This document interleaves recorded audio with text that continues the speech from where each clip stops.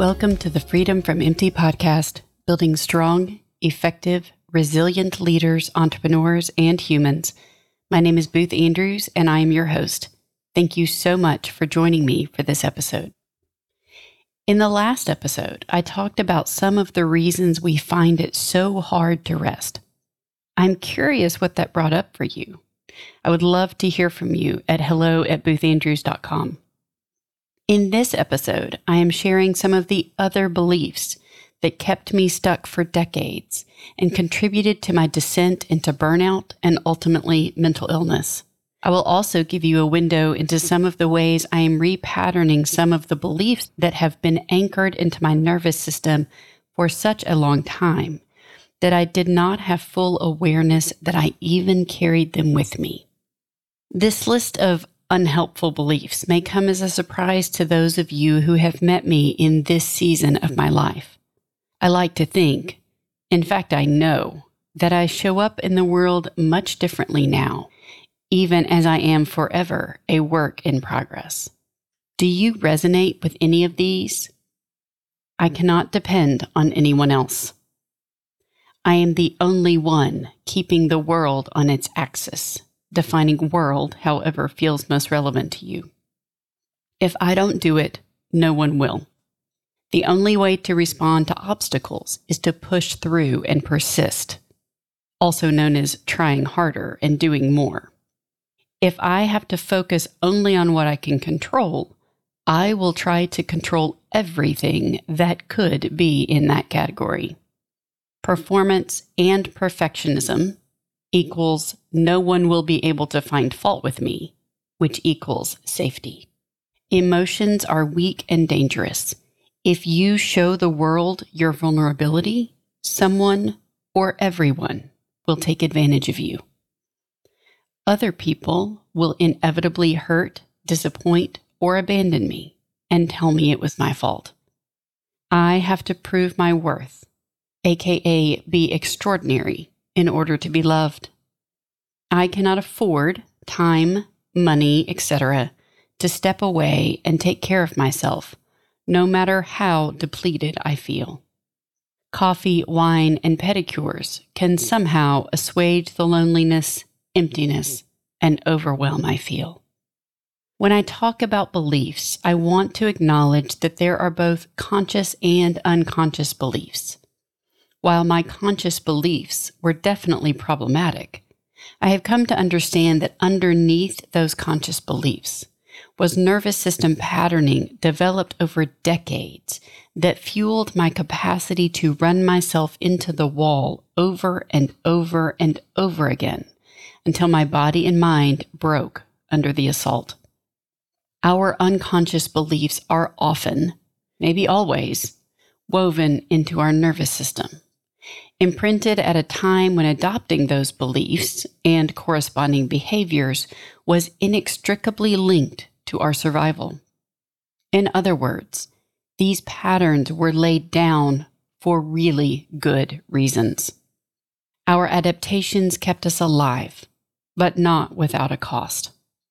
The price tag includes hiding the parts of ourselves that were not safe to be seen, denying ourselves rest, denying that we have wants, needs, and feelings that are valid and deserve to be met, denying our own desires, pleasure, and joy, denying ourselves the vulnerability that comes with true connection, and denying all we are and all that we came here to do. Our nervous system operates outside of time in that once it senses even the hint of a potential threat and has cataloged and categorized that threat in order to determine our best chances of survival based on our personal database of our experiences so far, it is no longer responsive to new information that might tell us that this threat, such as the overwhelm of not getting our to-do list done, and a past threat, such as the overwhelm of forgetting our homework and being shamed in front of the entire class, are not the same threat in terms of actual gravity or potential for harm. In my own experience, mindset work can be helpful when working with conscious beliefs or thought patterns, such as challenging the story in my head about what it means about my proficiency as a cook if I accidentally burn something. Challenging the stories in our head and employing curiosity, thank you, Brené Brown, and also not believing everything we think when everything feels terrible are just a few of the ways I coach clients and myself to engage with the thought patterns that are not serving us. But when it comes to these unconscious beliefs or nervous system patterns, we will need to reach beyond the conscious mind into the body to ultimately repattern or resolve the things that might be keeping us stuck without our conscious collusion.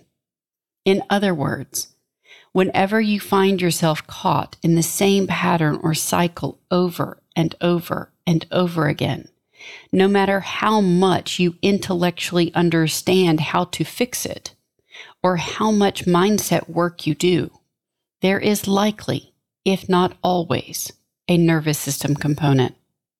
Early this year, I became very aware of a dynamic that I have been helping to perpetuate for years. You see, I am very, very good at holding space for other people, at helping other people feel seen, loved, valued, and held without judgment. But I am a reluctant receiver. There are very few people and very few spaces where I allow myself to be fully seen, known, and held, where I show my own soft underbelly. This might surprise you, given how open I have been about sharing my own story and my journey.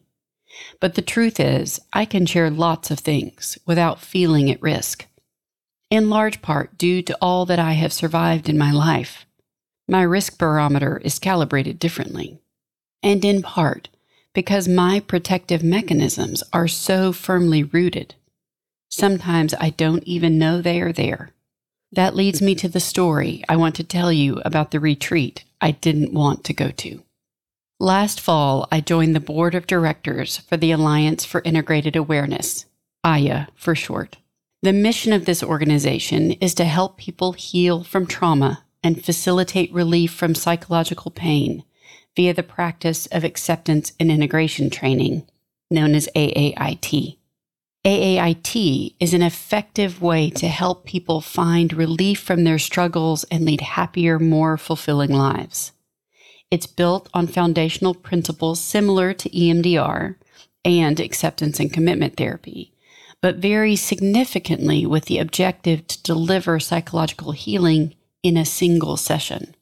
You can learn more about AAIT and AYA through the resource link at the end of this transcript.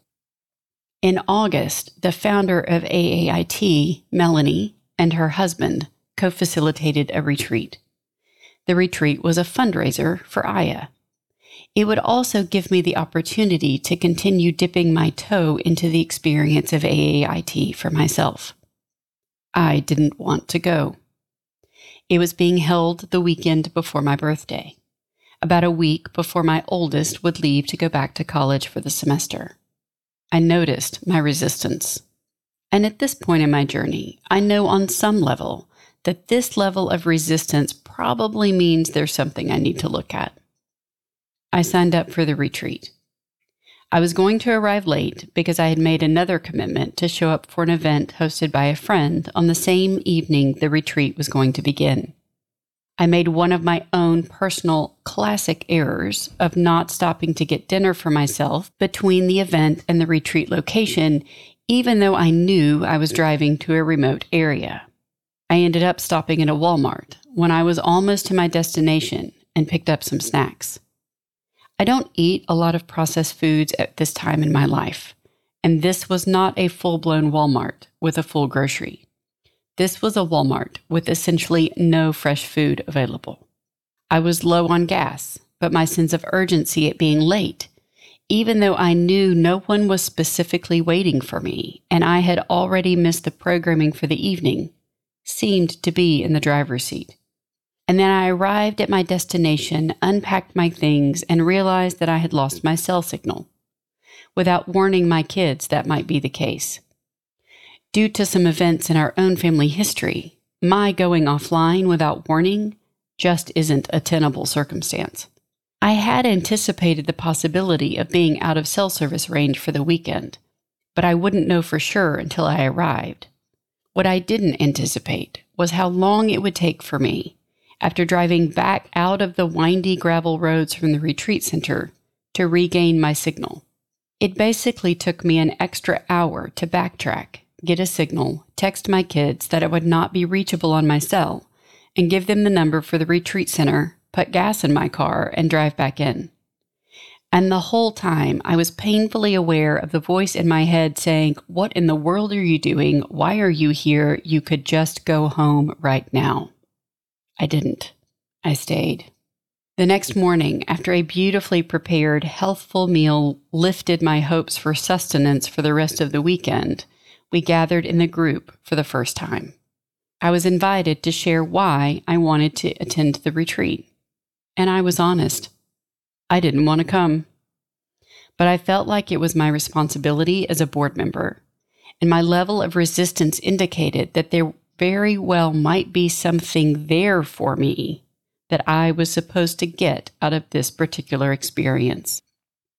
That morning, we did an exercise with an exploration of two seemingly opposing concepts, perfectionism and belonging, which were sourced from the group activity leading up to it. As we shared, I noticed that I was the only one who was ascribing positive characteristics to perfectionism and negative characteristics to belonging. This is an oversimplification, of course, but it works for this purpose. I realized that while I had had perfectionism literally pried out of my grasp as a result of my crash and burn and corresponding illness, that I was actually a little salty about that, and that somewhere inside of me, I still believed that perfectionism was safer than belonging. I won't go into all of the reasons why this was a deeply held and reinforced belief for me, but I am so very grateful that Melanie noticed and invited me to participate in an AAIT session, which we did later that day. During that session, we were able to do incredibly powerful work to process and resolve layers upon layers of heartbreak. Can you imagine how this underlying belief, one that I was not consciously aware of, but that was anchored into my nervous system, has influenced the way I have shown up in the world? Is it possible that this belief has prevented me from developing mutually supportive connections with other humans where I feel less alone and like I can ask for and receive help, where I can be seen, held, and valued both in my moments of strength, but also in my moments of weakness? This is a rhetorical question. Of course it has. And what might be available to me if my own protective nervous system is no longer blocking my ability to receive support through community with other humans? This is why I am so excited about the nervous system healing and expansion certification that I am working on right now, and why I joined the board of the Alliance for Integrated Awareness. Because the things that are keeping us stuck are underneath. They show up in the way we engage with the world and with our lives, and yet they are invisible all at the same time. And what I know without a doubt is that the protective mechanisms that our nervous system developed to keep us alive may also be keeping us stuck, making us sick, or preventing us from showing up as our full selves and engaging fully with the beautiful parts of living. Because the truth is, we cannot selectively shield ourselves from only the bad things. When our nervous system blocks access to certain energy, information, or sensation, it blocks all of it. More on this in future content. What are the beliefs that are keeping you stuck? Do you resonate with any of the ones that I shared? Are you denying your fundamental needs, including rest, because you believe you have to earn it, that the sky will fall if you stop, that you cannot survive the overwhelm if you slow down, or that somehow you are lazy and less worthy if you aren't making sure everyone around you is satisfied before you dare claim something for yourself? What parts of yourself have you abandoned along the way in order to survive? And what ache remains no matter how many ways you try to assuage it? Do you have a sneaking suspicion that the skills, capacities, and behaviors that got you to this point in your life may not take you where you want to go next? Whether you need support in reframing your thoughts or deeper nervous system support, I want to tell you that it doesn't have to be this way. What is keeping you stuck might be underneath, but you get to write the rest of the story. I am beyond excited to have more nervous system healing and expansion resources in my toolbox, both for myself and also for my clients. When we make the unknown known, in the presence of a supportive witness with tools that can help us move through, we can change our trajectory. I want this for you too. For access to even more resources and stories that might support you on your own path, you can subscribe to my newsletter at boothandrews.com/newsletter. Thank you for listening today. If you haven't already, please hit subscribe or follow, and remember to rate this podcast wherever you listen to podcasts. When you subscribe and rate, you make it easier for other people to find this content. I look forward to being back with you next time.